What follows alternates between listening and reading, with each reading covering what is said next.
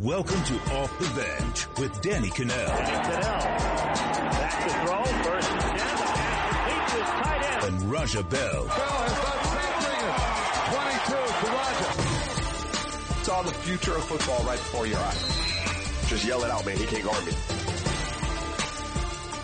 What is going on? Welcome to Off the Bench with Danny Cannell and Raja Bell. Happy Friday. Thanks for everybody for checking us out. We got a big show for you. We're going to do our picks and props because that's what we do on Friday. No doubt. Some winners out there. We're going to break down the NBA conference finals as they're right in the thick of everything. It's Friday, so we're going to do our 5-star Q&A. We got some good questions from our bench warmers. Good ones? Out there. Yes. Yeah, I think they are. I think there's some strong ones that are out there.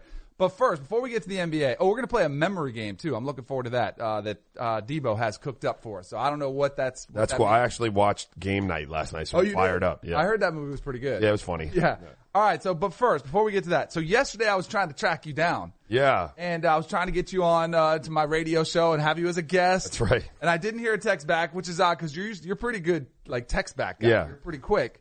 And I get the text, and it says, sorry, I was at the casino with my grandma. Yeah. Like, that was not the text I was expecting to get. Right. Did you guys do all right? No. So it was a rainy, What games were you playing? it was a rainy day, and like my grandmother comes down, she's 91, God bless her, nanny, and she loves to be at the casino playing slots. And I'm not a slot guy, like I like the live gaming when I go, but I don't gamble a lot, you know. Right. So, but yesterday we had nothing to do, and my family's out of town. My kids are in New York, and my other son's on his field trip. So I was like, I'm going to take my mom, who loves to gamble, Yeah. and my grandma, and we went over to a local casino, and I played slots with them. No. Yeah, for like 3.5 hours. Sat and pulled the lever. Just sat, and you don't even pull the lever anymore. You just hit the button. That's right. So I sat and I hit a button and watched like videos on my phone for like 3.5 hours. Next time you go, you got to hit me up because I do like to gamble. Do you? All right. Yeah, I won't pass up. We actually had a good time. It was Nice. a good time. I'll be like, hey, babe, I got to go meet Raja's family. Tell her stories about You're always welcome, bro. Always welcome. All right, very cool. All right, so the NBA playoffs, they're in the thick of things. We've got maybe a series on our hands with Rockets Warriors because Game 2 went much better for the Rockets. They actually go out and pretty much finish them off. It wasn't even close. It looked different to me, although Mike D'Antoni said, nope, it was pretty much the same game plan. But the Rockets look better. I'm curious to hear from you the reason why it looked so different. It looked different. Well, first of all, Mike is right. It was the same thing. They just did it with more of a purpose. And we kind of touched on it on the last pod. Like, the ISO situation was the same. They just didn't take 5, 6, 7 seconds to get into the ISO. And all of that extra time getting into your ISO allows people to kind of load to the ball, which means the defenders behind the man guarding the ball are able to kind of get in position to do what they need to do to help support that. What they did was they broke you down off the dribble in the initial ISO, swung the ball, and instead of holding it, the next guy who caught it either swung it really quick or made his mind up to drive the ball. When you get multiple drives on guys that are closing out at you, guys that are running you off of 3-point shots because they're really good shooters, that the soft underbelly of that zone becomes exposed, or that defense. And that's what they did. They just made their mind up when the ball got swung that they were going to attack off the bounce quicker and more deliberately than they did in game 1. And it had Golden State on their heels the whole game. All right, so I have a couple reasons, my theories, okay? The first one being, and you've said this a lot, that the role players play better when they're at home. That's why it was so shocking that they didn't do much in game 1 while they were in Houston. Right. But it was those role players. When you had Eric Gordon, Trevor Ariza, and PJ Tucker combined for 68 points in game 2, going 12 of 18 from three-pointer, like from the three-point line, that's the difference in the game. Of course. The second one, I still think the series is a wrap. I think this is the game. The Warriors got sloppy. They don't really care. They kind of let their guard down. Yeah. And it was interesting because Steph Curry talked about it after the game. He said they made shots. We were just a step slow on our rotations and our switches. Guys got into the paint. We know their MO is isolation, trying to get dribbles, get the ball in the paint. We've got to respond with some more aggressiveness and more discipline on the defensive end. I think this is a game the Warriors just didn't show up. They did it against the Spurs. They were up 3-0, and then they just laid an egg. They did it against the Pelicans. They were up 2-0, laid an egg, got beat by 20. This was that game for the Warriors to me, the one where they just kind of just don't care. Spoken like a true Warriors supporter. But no, I mean, there could be something to be said for that. I can't – when I watched them play, it didn't look like they came out and laid an egg. Right. It didn't look like they weren't there to play. It looked like they got beat. And the Warriors have had limited success against the Rockets this year. Now, they've had people injured here and there, but the Rockets have the type of guys. The Warriors don't have great defenders. I mean, KD is an underrated defender. Klay Thompson's a good defender. Draymond, I mean, they have some, but at the point when you could get like Steph Curry in ISO situations, like there's some real gaping holes in what they want to do defensively. You have to find them, and then you have to have the type of pieces that can expose that. And I thought that Houston did a really good job of finding them. What Houston also did was, even though they ISO'd about the same amount of time, it wasn't all James Harden in the ISO. Right. They got the ball to Chris Paul's hands. In the first game, it felt like a lot of people were just standing around watching James Harden dance on the ball. And it didn't allow other people to kind of get involved, which supports, your point about when you get those role players scoring like that, you're going to be much better off. And so they split those ISOs between James Harden and Chris Paul. And then, I think the debate is hilarious about whether you make an adjustment versus whether you don't make an adjustment. Right. Like, of course you make an adjustment. You might not change who you are, like the DNA of the way you play, but all of those guys made some kind of adjustment because they came out and they played better. Right. So you had, and on the flip side, so the Warriors, the team that was off, their role players didn't play very well. I mean, they don't really they have superstars, I guess all their superstars in the game play great. When you look at Steph Curry, only had 15. He looked a little bit off. Do you, like, when you see Steph Curry struggling on both sides, because he's getting abused off defensively too, and they're going after him, what are you seeing when you see his game? So I listened yesterday. I heard a lot of people theorize about, him being injured still and not being 100%. I don't think he's injured. I saw him offensively when he has the ball and those guys are kind of getting up in him and taking away his three. He looks fine. He's able to bounce past his man and get to the rack and finish, and so I don't see any lingering effects of the injury. Now, you could make a case that he's not at 100%, like in terms of conditioning and so on and so forth, although I don't know that I'd believe that either, but you could make that case. I think Houston, what they're doing a good job of it, and it's what I would do to any big-time mega star like that, is I'd be as physical as I could be with them. And some guys it would affect more than others just because of their stature. Mm-hmm. And Steph isn't the biggest guy in the world. And so they've thrown a lot of bodies at him. So when he beats his man off the bounce and he gets into the paint and he's finishing like some really tough finishes, but guess where he's got to get up from? He's got to get up from the floor. Like, they're putting him into the stanchion. They're putting him into the first row. He's on the ground. They're physically like taking a toll on him right now. It's a lot of touches, if you will, on Steph Curry's body. And I think that's having an effect on him. See, I think Steph Curry is the type of guy who in the regular season goes off because the defense isn't as great. And right. I think there's a very specific reason why his numbers deteriorate in the postseason. It's because the intensity level goes up. Guys are more willing to take contact, and they're just going to be more likely to get that hand in the face. Right. Like, not like the players, like, remember Barkley and all the old timers were like, oh, Steph could never do this in the 90s, because we played more physical basketball. Right. Like, I always looked at it and said, if you can shoot, you can shoot. But I don't think he would be as dominant back then as he is now in the regular season, because I think you even see him drop off in the postseason. Yeah, it's a different brand of basketball. The brand of basketball in the playoffs is more like into the brand that they played back then, where you can be physical. You see the refs swallowing the wits.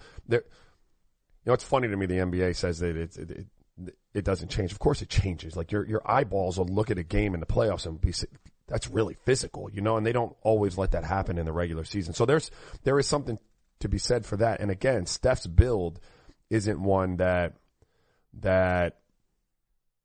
is best suited for that style of play, if you will. Right. He can still navigate through it. He's one of the best players on the planet. But over the course of time, if you're going to let, the PJ Tuckers, the Trevor Arizas, the Lukumba Mutes, even Chris Paul, who's a tough little, like, solid dude, if you're going to let them beat up on Steph, knock him to the floor, bump him around on screens, if that's got to be his life night in and night out, his numbers probably are going to dip a bit. Yeah.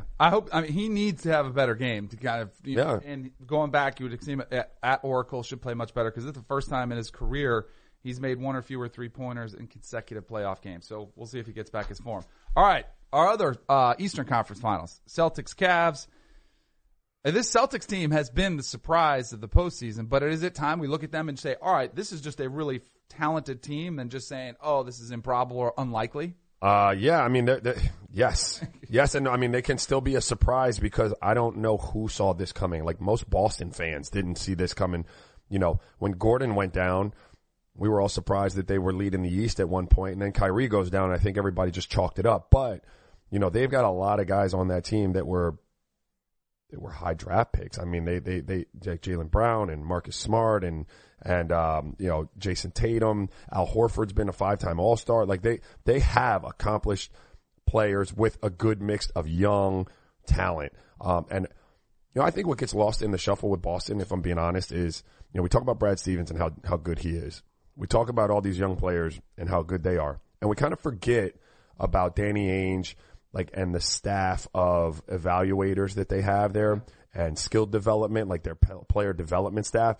They really find the right pieces, number one. They go out and get them. And number two, they develop them. And so it's a really good team. And I said it the other day, aside from LeBron, like, tell me if you're picking a team, right? And the pool of players is from both of these two teams. Like, who's your number two? And I'm going to ask you, like, if you're LeBron, clearly LeBron is going to be number one. Yep. And Probably you got Tatum. Probably Jason Tatum. Yeah. Who would be number three?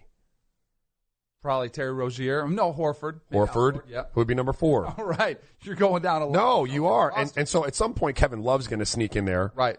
But I would take probably right there. I would take Jason Tatum and Al Horford, and I'd probably take Jaylen Brown before Kevin Love going forward right now. Right. You understand? And so, I mean, you're talking about a team that, yeah, we've got LeBron on the Cleveland side, but man, you've got the next 2, 3, 4 best players, and then there's Kevin Love, and then there are more Celtics. Right. So the Celtics are good. Yeah. No, and I think it's at that point, because I always, when you have the conversation in sports, like, some things are said so much that you're like, all right, let's tone it down just a little bit. Mm-hmm. Do you feel like we're at that point with Brad Stevens? Because I feel like he's talked about as he's the next Red Auerbach. Like, the way we talk about him is he's going to win 10 championships, right? And, you know, have this incredible run. He's a good coach, but I'm like, let's slow down a little bit.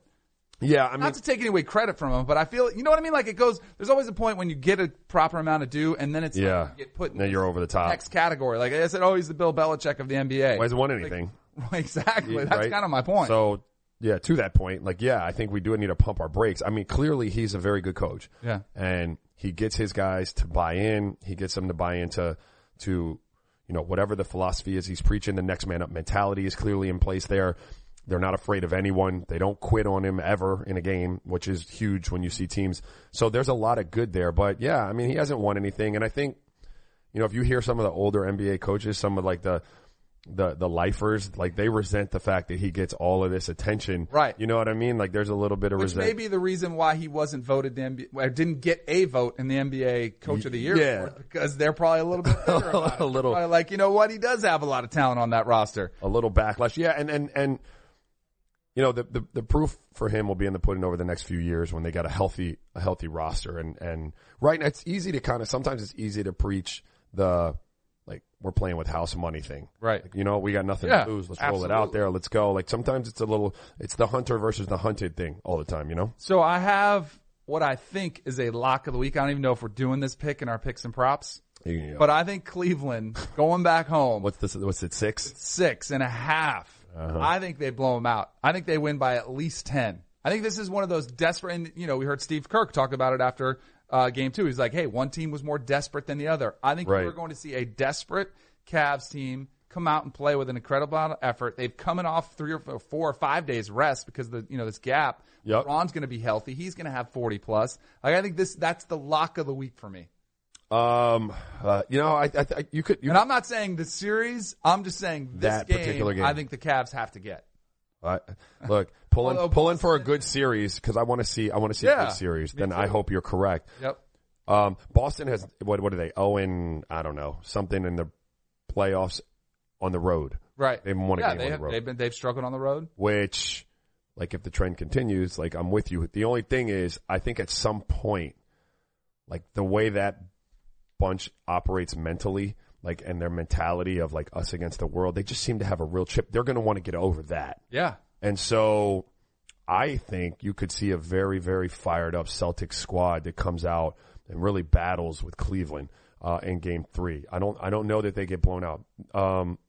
They may. The Cavs backcourt's just been like, it's well, see, that's and you always say, and you're usually right, is that when they're going to go back, like, you're going to see a Kyle Korver feel much more comfortable. Hopefully J.R. Smith finds his 3-pointer. You know, he's been atrocious. you're going to see some of those secondary players give you a lot more, and they've been atrocious. Yeah, I for the Cavs' sake and for NBA like playoff viewing, basketball viewing, I hope you're right. Me too. I really do. All right, so I teased it a little bit. We got a memory game, and this is basically an ode to LeBron James because of his little speech that he gave when he recalled every play in that 7-0 run, which, quick, LeBron, it was an hour earlier. So Debo's cooked up a little something for us. What do you have, Debo?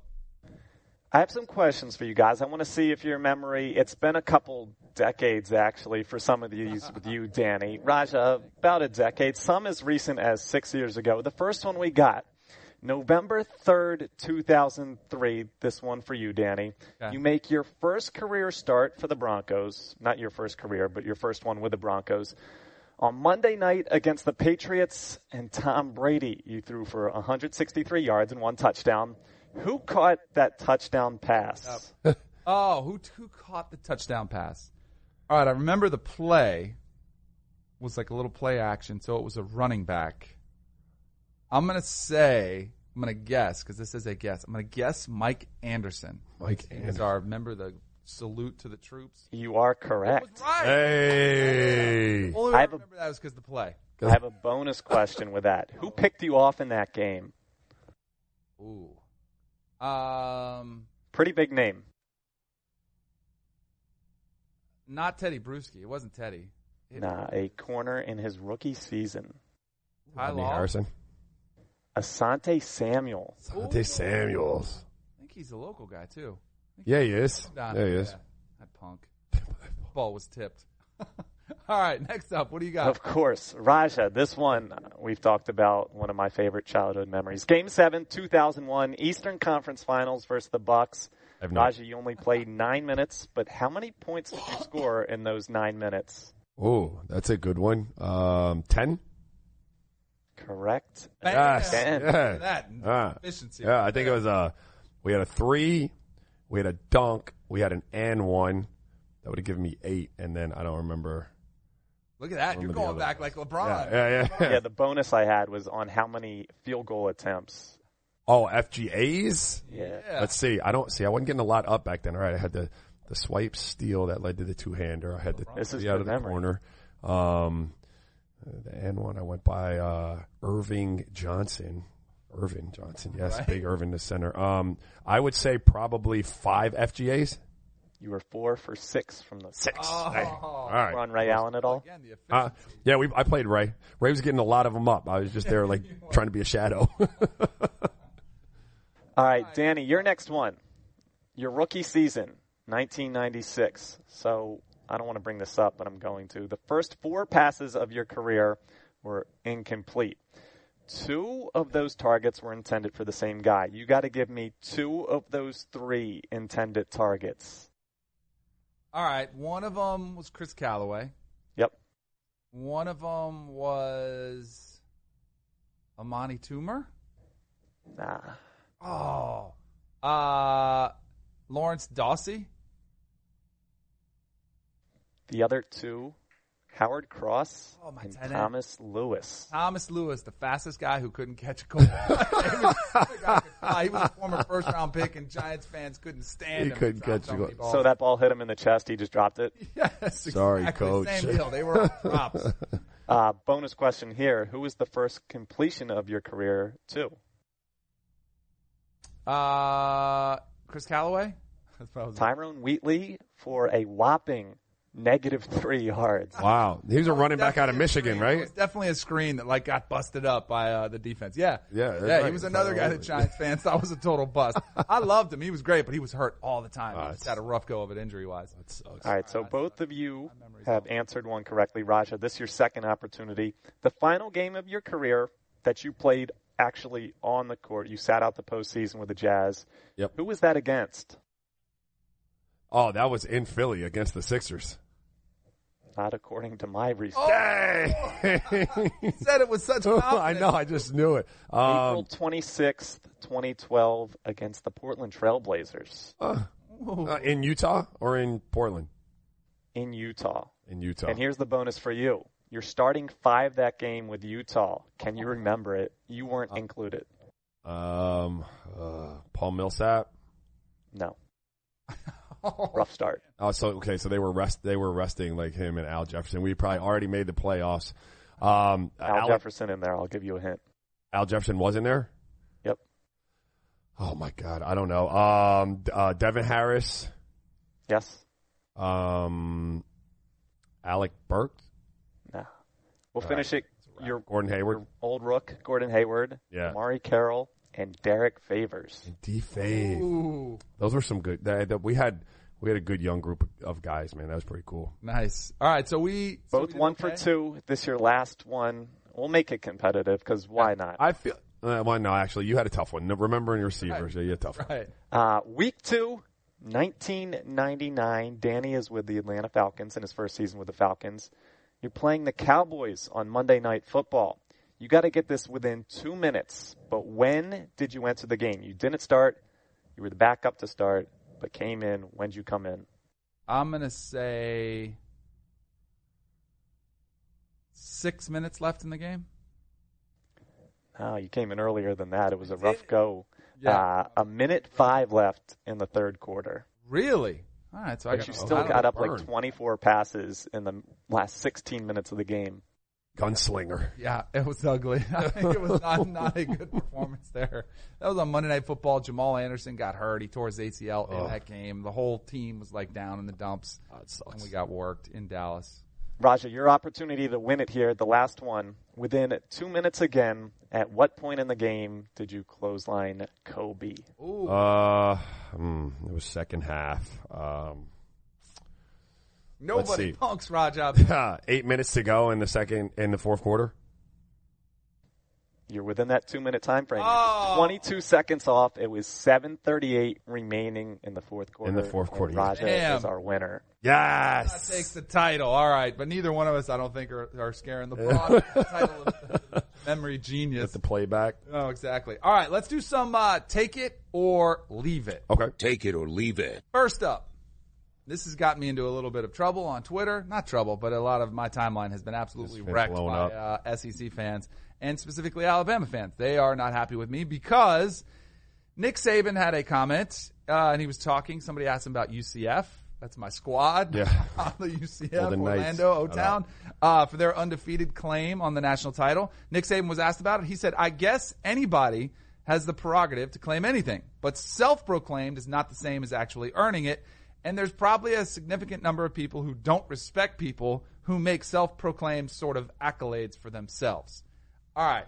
I'm leaving this all day. I think this was really messed up for Nick Saban. I think it was petty for him to even go after UCF, who doesn't have anywhere near the facilities, the money, the athletes, the 5 stars, any of it. Why do you care about UCF and them claiming anything? That's sort of, and nobody across college football is really recognizing them. They're taking it for what it is. It's a school claiming something that, is probably not theirs, but they want to go out there and bring some attention to themselves. Right. And he keeps giving them attention, so they keep running with it. The second thing is I think it's hypocritical because Alabama has more self-proclaimed national championships than anybody in the country. They've got 4 or 5 or even 6 if you go back and look at some of them because it doesn't make any sense. Yeah. And Alabama was gifted with an opportunity to play in the playoffs by the committee. So to me, it just reeks of just a bad, come on, just be better than that, Nick Saban. This was therapeutic for you this morning? Yes, got that off my chest. Yes, good. Good. My but timeline's been lit. I'm going to leave it too because for every reason that you just stated, look,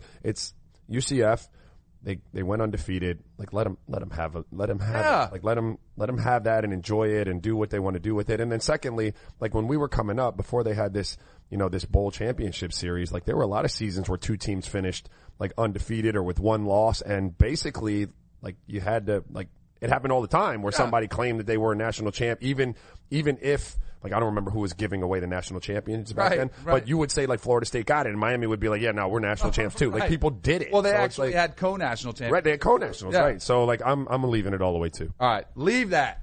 Next up, take it or leave it. NBA teams should consider college coaches more in their search. I'll take that. Yeah. Especially now when the kids are younger.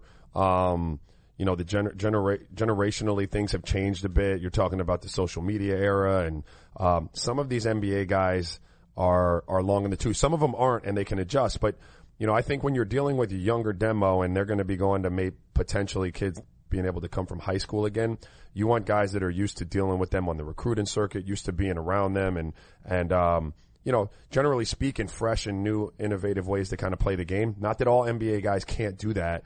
A lot of them are very capable, but I'm sure there are a bunch of guys in college that are able to do that. Like Brad Stevens has been great, Billy Donovan, and there are all the stories like of Reggie Theus and Leonard Hamilton and Rick Pitino, who hasn't gotten it right. But those are older school guys, like guys who either played in the NBA and do it my way, or older coaches who are probably kind of stuck in their ways a little bit. Like some of these young progressive coaches, I think you should take a look at a few more of them. Doesn't mean they're always going to be right, but you should be looking. Because I think the jury's still out on Billy Donovan at Oklahoma. From some of the stuff you read coming out of there, there might be a little bit of a disconnect between him and Russell Westbrook and the rest of that locker room. I would say this, and I'm curious to know Debo's take on this. Because if I'm the Sixers and I'm looking at what Brad Stevens did with his squad and looking at the way the playoffs played out with Brett Brown, I would be calling up Jay Wright. And so Debo looked at me and was like, "You're crazy." This was a couple months ago. Debo, are you still in the same boat? I'm still looking at you the same way. But I feel like Jay Wright's the only guy you could call as the Sixers and say this would be potentially better to help get us to that next level. Yeah, I think you're right in that if there was a guy that the Sixers could look okay calling to replace Brett Brown, it would be Jay Wright, especially in Philly at this point. Like, he would be the guy where people would be like, we'd hate to see Brett Brown go, but you're getting Jay. Exactly. But I want to reiterate that I've said it before. Like, I think Brett Brown is a fantastic coach, and I think he deserves the right. I think he did a great job with that team this year. They fell short in the playoffs, but some of that, like, it was his first time around the block too. And a lot of those guys, it was their first time around the block. So I'm going to give them, a little bit of learning, a little bit of time to learn. And, he stayed through a lot of lean years there in Philly. Now you've given him some talent. Give him a minute to really make that judgment on whether he can or cannot. All right. Next up, take it or leave it. Trae Young is going to bring back Puma. Leave that. As a basketball brand. You ain't having it? He's going to be a top 10 pick. Love it. He was leading scorer in college basketball. And leave that. He'll be the next Steph Curry. I don't care who he is. It's got nothing to do with. So this is more about Puma. Yeah, it's got nothing to do with Trae Young. It's got to do with. Like Pumas? I got Pumas in the rotation. love Pumas. I love Pumas. But I don't, as a basketball brand, they've never really been there. Like Ralph Sampson wore Pumas way back in the day. Under Armour wasn't there before Steph. Yeah. They're taken way more seriously now. They are, but Under Armour and Puma may have this like grassroots campaign that they're going to roll out. Under Armour started hitting like before Steph. Yeah. Like Under Armour was out at all the top 100 camps I went to when I was like in the coaching program at the NBA. They had all the AAU events. Like they've had a real grassroots, like let's get in with these, 10, 11, 12-year-old kids. So by the time they're in high school and college, they want to wear Under Armour. And then Steph kind of fell into their lap. I don't know that Puma is going to like hit the scene as an NBA brand. I think Trae Young's going to be fantastic. I love Pumas. I just don't see him as being like, he's not going to change their perception as a basketball brand. They haven't had anybody in a long time. The last NBA athlete they had was 1998 with Vince Carter. He only made it through 2 years of the 10-year deal that they gave him. I thought that money was guaranteed. No. Was that after and one? What year was that? Oh, 1990. Yeah, well, no. right around the thick of it because 98 would have been before and one. Yeah, before and ones. Yeah. Around. So they have Ricky Fowler now. They've been big in the golf community. I just hope they bring out some new kicks because I like their stuff. Do you like Ricky Fowler's high top golf shoes? Yeah. You do? Yeah, I think they're all right. All right. Like I like them the same as the guys that are going out there. Like you were saying, the guy with the Jordan. Yeah. Like I think it's equivalent. Yeah. Jordan, if you're a Jordan brand guy though in the PG, like you're the one cool golfer. Like, what is that guy's name? It's Keegan Bradley. Keegan Bradley and definitely then has it's a black dude. His name is not Tony Finau, the guy who broke his ankle. No. He's Nike. Right. This kid is like it's Jordan brand. Yeah, Tony Finau's like it looks like he's Pacific right. Islander or something. Oh, is it like Varner? that. Like Harold Varner? That's his name. Yeah. That's his name. Yeah. He's the guy. Yeah. All right, sweet. So it's kind of sad that I could narrow it down. Tells you a lot about the PGA. That's it. Yeah, he's like a top 10 at the PGA, wasn't he? Yeah. All right, next up. The players, I mean. Yeah. Players. Next up, take it or leave it. The Dodgers are done.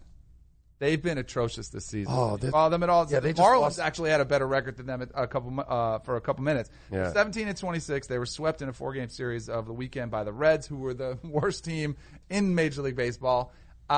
I'm going to say yes, they are done. And I was totally wrong about this team coming into the season. Because I like sometimes picking the team that came up short. Right. When they lost to the Astros, like they get that taste of the World Series, like what it's like. They come back hungry. But I could not have been more wrong. They've been decimated by injuries. Henley Jansen, their closer, is lost 7 miles inexplicably on his closer. Like it just somehow happens. I don't know if maybe he got tested and he stopped. Something like I don't know how that happens. Right. But it's been a very real issue for him. I'm going to take it. I think that's a wrap. When you lose, you're swept in a 4-game series by the worst team in the National League, by the Reds, and then you come into to Marlins, and I don't follow baseball like that, but the Marlins I hear all the time about what they've done, and you come in here and you lose them. They lost 6 straight. It just speaks like when you're on teams like that mentally, like it's not a physical thing, right? It's a mental thing. Like there's just a cloud. There's some kind of funk. I'm gonna say there it's a wrap for the Dodgers. All right, last one. Take it or leave it. Robinson Cano's Hall of Fame candidacy is done. Yeah, take that. I'm taking that all day. So he was just announced he was suspended for 80 games by Major League Baseball for violating their substance abuse policy. No player before that's been suspended has ever made it to the Hall of Fame. Manny Ramirez failed twice to get in. A-Rod, even as good as a career he had, he's not going to get in until they announce all of the guys are available. Correct. Like that's the only way they're going to do it. And for Robinson Cano, I'm sorry, like you have to be like he came out with some excuse that he was prescribed a medication by a doctor in the Dominican Republic. You are so educated in Major League Baseball by your own teams, you know what you can and can't do. If you did have a doctor prescribe it, you should be aware enough with the type of money that's at stake to check with a doctor, Correct. the team doctor on your team. But to me, it's not even about him not being smart. I think he was busted. Yeah, look, 35, he's getting up there. He's probably looking at a way to extend the success that he's had, his stat line, keep it up there. So he's done for the Hall of Fame. No doubt. Until they do something else. It's about that time to make some money. Yeah. People out there, picks and props. Debo comes up with these, some sports related, some non-sports related, but we'll see. So how are we doing, Debo? What do you got? Picks and props. We're good. We're going to get to the royal wedding. You better believe that. But first, we're going to start with horse racing.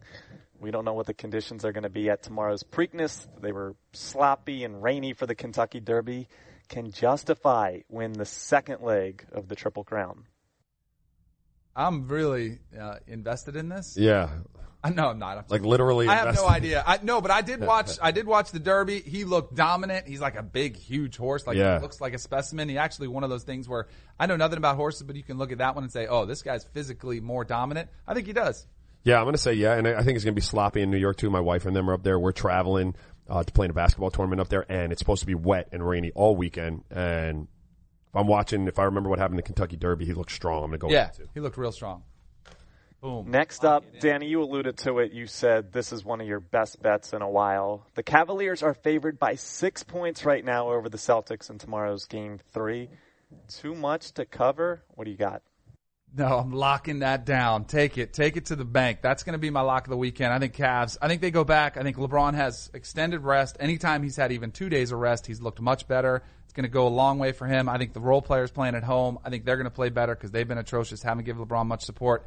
I think this is the desperation game for the Cavs. I think you are correct. I think the Celtics are going to look a lot better than they've looked on the road at times in the playoffs, but you hit 2 things. Role players playing better at home, and LeBron on the extended rest is a mofo. So I'm going to go with you. Wow. Yeah. Usually when you... I know. I was very, very aware of that, but I think you're right this time. I want to go with you. What's next? Go with Sunday's game, the Warriors-Rockets Game 3. We know Kevin Durant, 15-0 in home games since he joined the Warriors. They're favored by 7 over the Rockets after being beat by double digits in their last game. Is that one too much? Yeah, it's too much. It's too much. Really? I don't know that the Rockets are going to beat them in Game 3. I'm not predicting that, but I do think it's going to be a better game. You've had 2 relative blowouts, like the big swings in scores, and I think this one's going to be a tight one. I think it's going to come down to the wire. I think Golden State's probably going to beat them, but I think it could be under 7. I'm going to take the Warriors cover. I think they actually do win by 7 or more. I think going back home, I think Steph Curry, again, the rest similar to LeBron with the injuries he's had will help him. He's due for a breakout game. We talked about his lack of 3-point success he's had. I think playing an Oracle, sees it a little bit better, feel a little bit more comfortable. Yeah. I'm going to take the Warriors to cover on that one. So we know that the Vegas Golden Knights are now both Danny and Raja's Vegas Golden Knights. Correct. There's room for both of us on this. A room on the bandwagon. The Knights, slight favorites tonight, minus 25 to win over the Jets. They could go up 3-1. Do they get it done in that arena that they've had so much success in? No doubt. No doubt. Like, look, with confidence. Correct. I like it. No doubt. I love the fact that the fan base was asked not to sell the tickets on the secondary market, and so there's a true home ice advantage. Yes. I'm riding with the Golden Knights. I think at home too. I think the home ice is going to be a huge factor, and all the Vegas flu factor. Yeah. The longer they've been there, they're going to be more likely to maybe get it In the playoffs, though? Yeah. Oh, in the playoffs, it doesn't matter. Like if guys are going out, they're going out. Like if that's your routine, like why would you slow down? Just keep doing what you always do. So I'm going to say, yeah, the Vegas flu is still in force. I think they take the commanding 3-1 lead in the series. Mm-hmm. All right, we're going to test your hip-hop culture knowledge here. Houston Rockets have had some rap stars on their sidelines for the first 2 games of the series, Travis Scott and Lil Wayne. Here's the deal. If they played in a one-on-one game to 21, who would win? I have Travis Scott minus 5.5. Some details for you. Scott 9 years younger and 5 inches taller. Lil Wayne just 5'5". I'm going to say this is dominated by Travis Scott. Lil Wayne, so he's little, all right? So he's tiny. Yeah. But he also, have you ever heard him talk? Like he can't breathe. I don't think he's cardiovascular. He doesn't have lungs out there. no Yeah, lungs. so I think Travis Scott would run circles around him. That's fantastic. No background for either one of them, like athletically. Yeah, did anyone play middle school ball or? Lil Wayne's 35. He's getting up. I'll go with you. Yeah. Look, from what I have to work with here, I'll go Travis Scott too. Although he doesn't strike me as the most athletic dude in the world, but 5 inches and 9 years, that's a lot to overcome. Yeah. Any Kardashian/Jenner curse there? I'm not touching that. Where's Hannah? Yeah. Hannah's not here today. Exactly. Miss Hannah. We'll move on. Hard Knocks. It was announced yesterday the Cleveland Browns, the 0-16 Cleveland Browns, will be featured on this season's edition of Hard Knocks. So the prop here, number of shots of Lake Erie they showed during the HBO show, or number of shots they show of Baker Mayfield putting that bandana, that famous bandana, on his head. He needs to lose the thing, first of all, but I don't think he is. You don't think it's going to fly in the NBA, the bandana? No, he's I don't think it will. He's making it his thing. But it's and not. I don't love it. I think it'll be, can I take equal to? Because I think they're both going to be in the opening montage when they show them. I think they're going to have the Lake Erie, like that's going to be part of the montage. And then there probably will be the slow motion as Baker's putting it on, like tying it and giving you a look like the gamer look. Like that's absolutely going to be in the home, like the opening montage. Why would you let Hard Knocks? No disrespect to Hard Knocks. No, like, I don't. Why would you? I'm not 100% sure. Did you have a say? I think you have to do it. And there's a criteria, like you can't be a playoff team. The Browns, they can't get out that way. You have to have, if you were in it in the last 10 years, you can get out of it. Yeah. Like if you don't have any of these excuses, I think you're pretty much screwed if they Their GM, John Dorsey, was very much against it. But like you said, Danny, I think it could only be like 4 or 5 teams this year, and the Browns actually probably the most enticing out of all of them. The only other team that was available that I thought would have been interesting was the 49ers. Yeah. Jimmy Garoppolo. Right. But other than that, like it doesn't bring a whole lot of interest. So I think it's going to be actually pretty good. I'll watch it. Yeah, sure. And it's a really cool show. Like I think it is a really accurate glimpse of reality. I love the show. I don't love the effect that it has on the teams that participate Everyone's in it. gonna act different. I'm gonna go with Lake Erie. I'll go with Lake Erie. When you guys had guys mic'd up, you would always let each other know, right? Yeah, at some point, like you'd forget that you had the mic on. Yes. And then at some point you'd be like, oh shit, Right. I got this mic on. One year we had Jack McCullum. He wrote the book like 7 seconds or less. And the book was good. I read it a couple times. It was a good book. But what happened was Jack just kind of became a fixture. Like he was just like a regular coach. So initially it was like, look, this is Jack McCullum. He writes for such and such. Like he's going to be with us this year. And you were very cognizant of the fact that he was there. And so you were kind of guarded a little bit. You didn't want, and then it just became natural for him to be there. And so people started letting guard down and he started getting privy to a lot of information. Right. And then, there were times where you read in the book and you were like, Jesus, like Can't believe that came out. Raj, I've read that book probably like 10 years ago. I've been meaning to like read it back since I've met you and like learn some stories. I think it would be interesting to read back. Yeah, there's some maybe have a stuff book there. club on the podcast. All right, what else you got for us? Next up, Mo Bamba, one of the most impressive wingspans in NBA Combine history. Actually, the largest wingspan in NBA history. 7 foot 10 inches. That's 92 inches. The prop here, Mo Bamba's wingspan in inches versus games that Luka Doncic plays in the NBA in 2018-2019. Luka saying after the Kings got number 2 and the Suns got number 1, I'm not sure if these are my last 2 games in the EuroLeague. We have yet to make a decision, perhaps after the season, maybe trying to avoid being placed with those franchises. Whoa, that's tough. I'm going to say that Mo Bamba's wingspan. Sorry, Mo Bamba's wingspan minus 20. So, Yeah, so Luka he would have to Luka play would have 72 games. 72. I'm going to say Mo Bamba's wingspan. I'm not so sure that Luka doesn't come over, but I could see a rookie missing 10 games for various Absolutely, injuries and but so on and do you so think he forth. plays in the end? Do you think he's actually has it in him to sit out? No.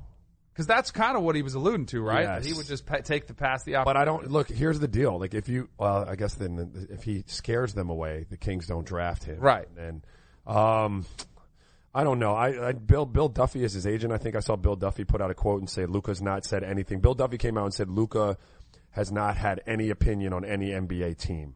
So when he's doing that, I think that the kid's going to come over and play for whoever drafts him. Yeah, I think so too.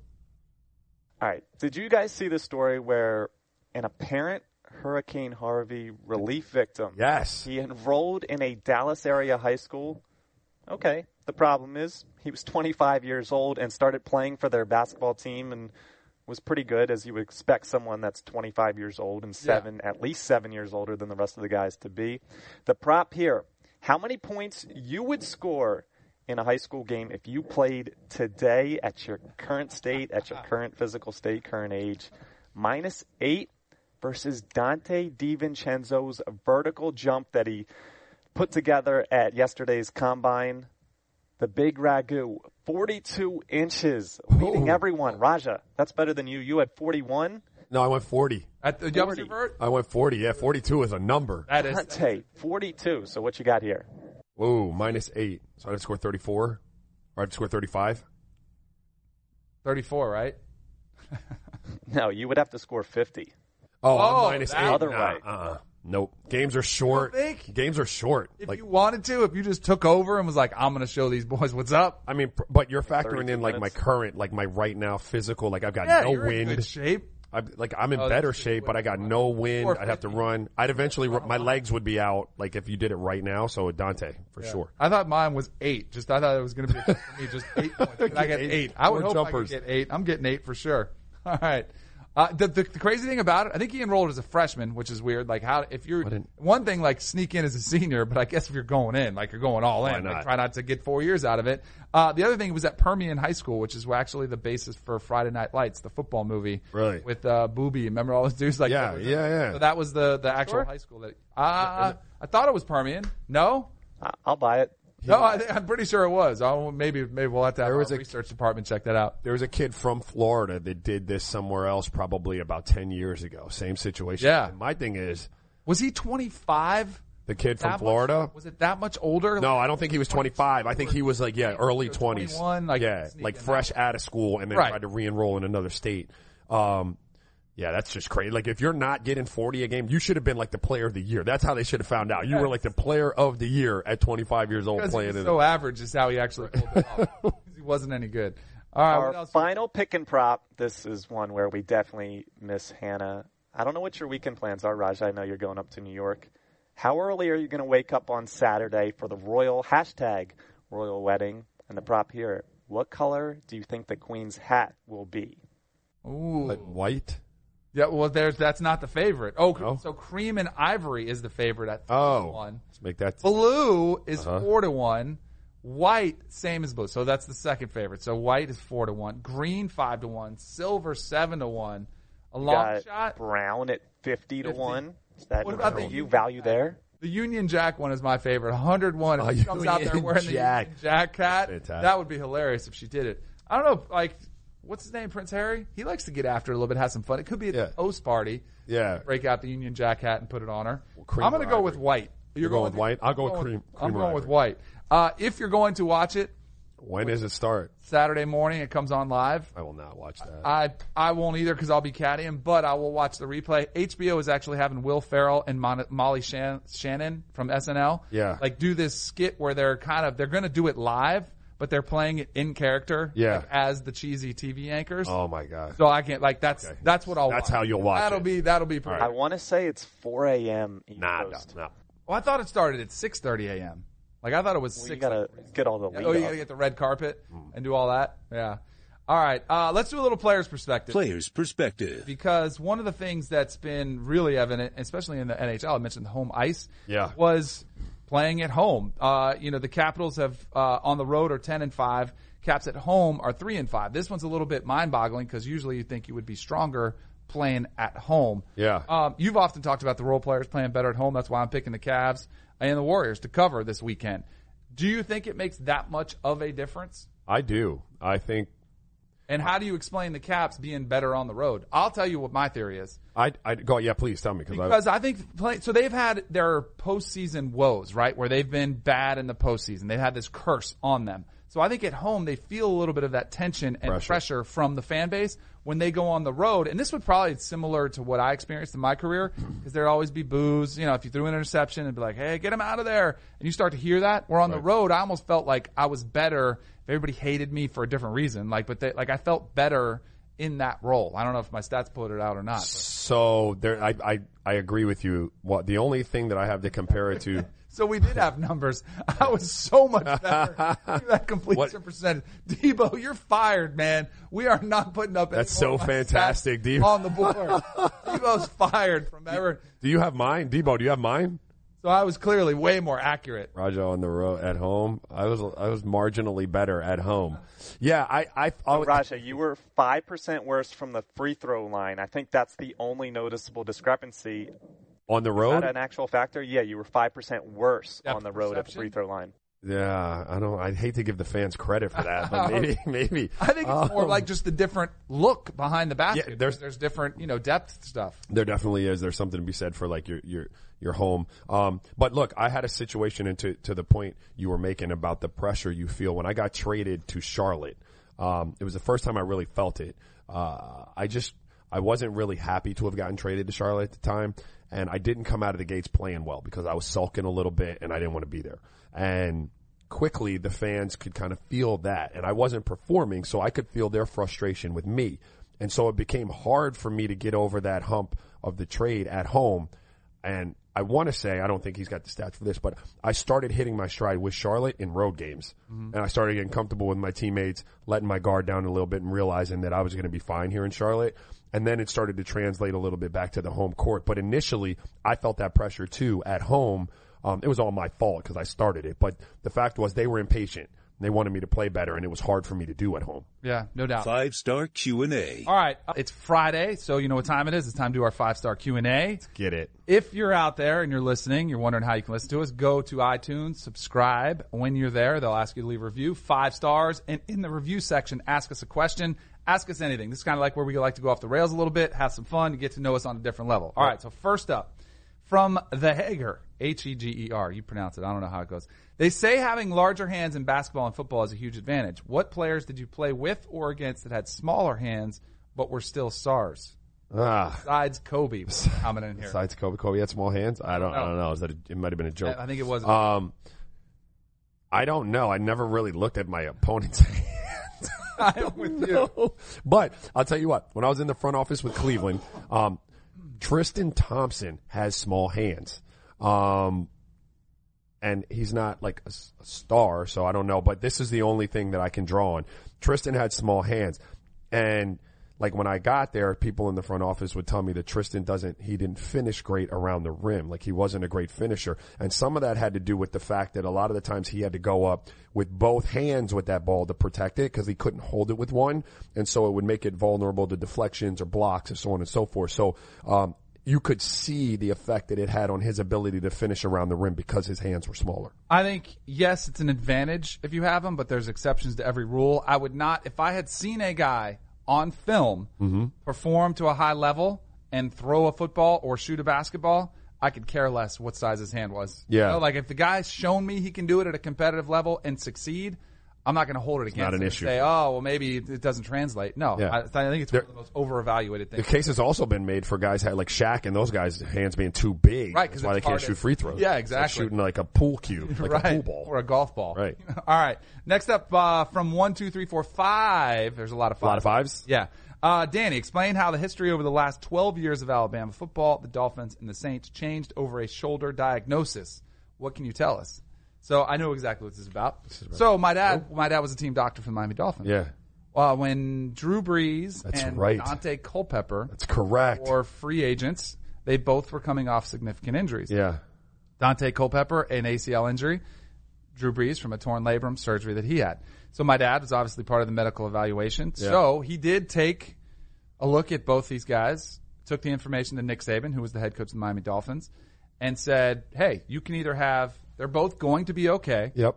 but you can have one who's going to probably be a little bit slow while he's trying to run for a part of the season, and you're going to have one who's probably going to be a little bit limited in the throws that he can make in his first season. But Yep. eventually they'll probably both be fine. And this was sort of the diagnosis that he not only got from my dad, but from James Andrews, Yep. the world-renowned surgeon. So it wasn't, a blockbuster one. So Nick Saban was like, well, why would I want to, the quarterback throws the ball. Why I would probably go with the one whose legs, because he can still throw the ball and still run the offense. Right. So they ended up signing Dante Culpepper. Drew Brees goes to the Saints, brings them a Super Bowl. Nick Saban gets canned because Dante Culpepper was a bust, goes to Alabama, and that's how the history has changed from a medical diagnosis of the Miami Dolphins. So what you're saying though is like Alabama fans, in all their, they should be thanking you. Yes, correct. They should be thanking me for sending Nick Saban their way. Correct. That's what I think the real message Correct. of this That was what podcast it was. should be. All right, so we settled that one. All right, next up from Gulp BS. Go BS. Yeah, Okay. I always make fun of Hannah for not being able to pronounce these. They're not exactly easy. All right, so from Gulp BS, just had a baby boy, Noah, 6 months ago. Congrats. Congrats. How young is too young to start him on a path to the NFL draft? You both have kids that seem to love sports. How do I make sure that is the case with him as well? Oh, you might be asking the wrong one. I don't know. I don't think, look, Massage his hamstrings now with like Yes. tiger's milk? start stretching him from his crib, putting him on a rack, start getting him longer. I don't know how young is too young to start like having him enjoy sports and having a ball and just, I have my baby girl, my only girl is like 1.5 years old, and she loves to run around and grab the basketballs that her brothers are playing with and kick a soccer ball. And if the balls are just around at that age and they have it, if they take to them, like it's great. And then, 6 months old. You could start training them when they're like 2. You put a cone drill and you have like snacks that are right next to the Yeah. cone drill and have them going back and forth. I would say don't stress it at this age. Yeah, man. But my dad often, I asked him, like, did you do anything different with him? And he was same with you. Like, yeah, you had toys, which are essentially balls Right. nowadays, and you kind of have them playing, have them available so they can go there. And if you love sports, your kid probably gonna will love do. sports. And if your kid doesn't love sports, that's okay too. Like, Yeah. don't try to push it on them, force it on them, because I think that's what can turn off a lot of kids. Better message. I think your better message was, dude, at 6 months old, enjoy every moment of that. It goes Exactly. by quick. All right, how about from Big Red Trella? Danny and Raja, we've seen great rivalries in sports, Tiger versus Phil, Tom Brady versus Peyton Manning, Nadal versus Federer. Who were your biggest rivals growing up and as professionals? Oh, my biggest rivals growing up.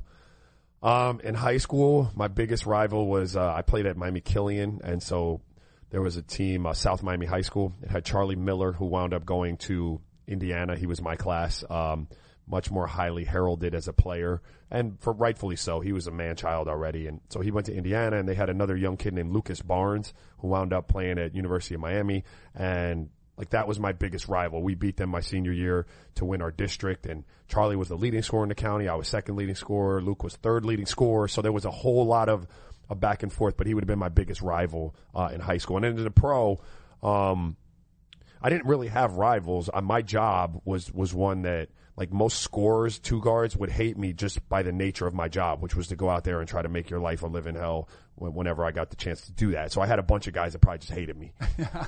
So I would say, I don't know, in high school there were school rivalries that we had. I don't know Yeah. if there was necessarily an individual guy that I had something with. In the pros, And in college too, I would say a rival, but he's also a friend. It's one of those ones where you kind of keep an eye on how he's doing and you want to do better with Danny Werfel. Because we got friendly our senior years in high school and we started talking through the recruiting process. Right. Hey, where are you going to go? What are you hearing? These types of things. I end up going to Florida State. He ends up going to Florida. So we're natural rivals there. So but I was always like, he started before me. So I was like, oh man, he's getting his opportunity first.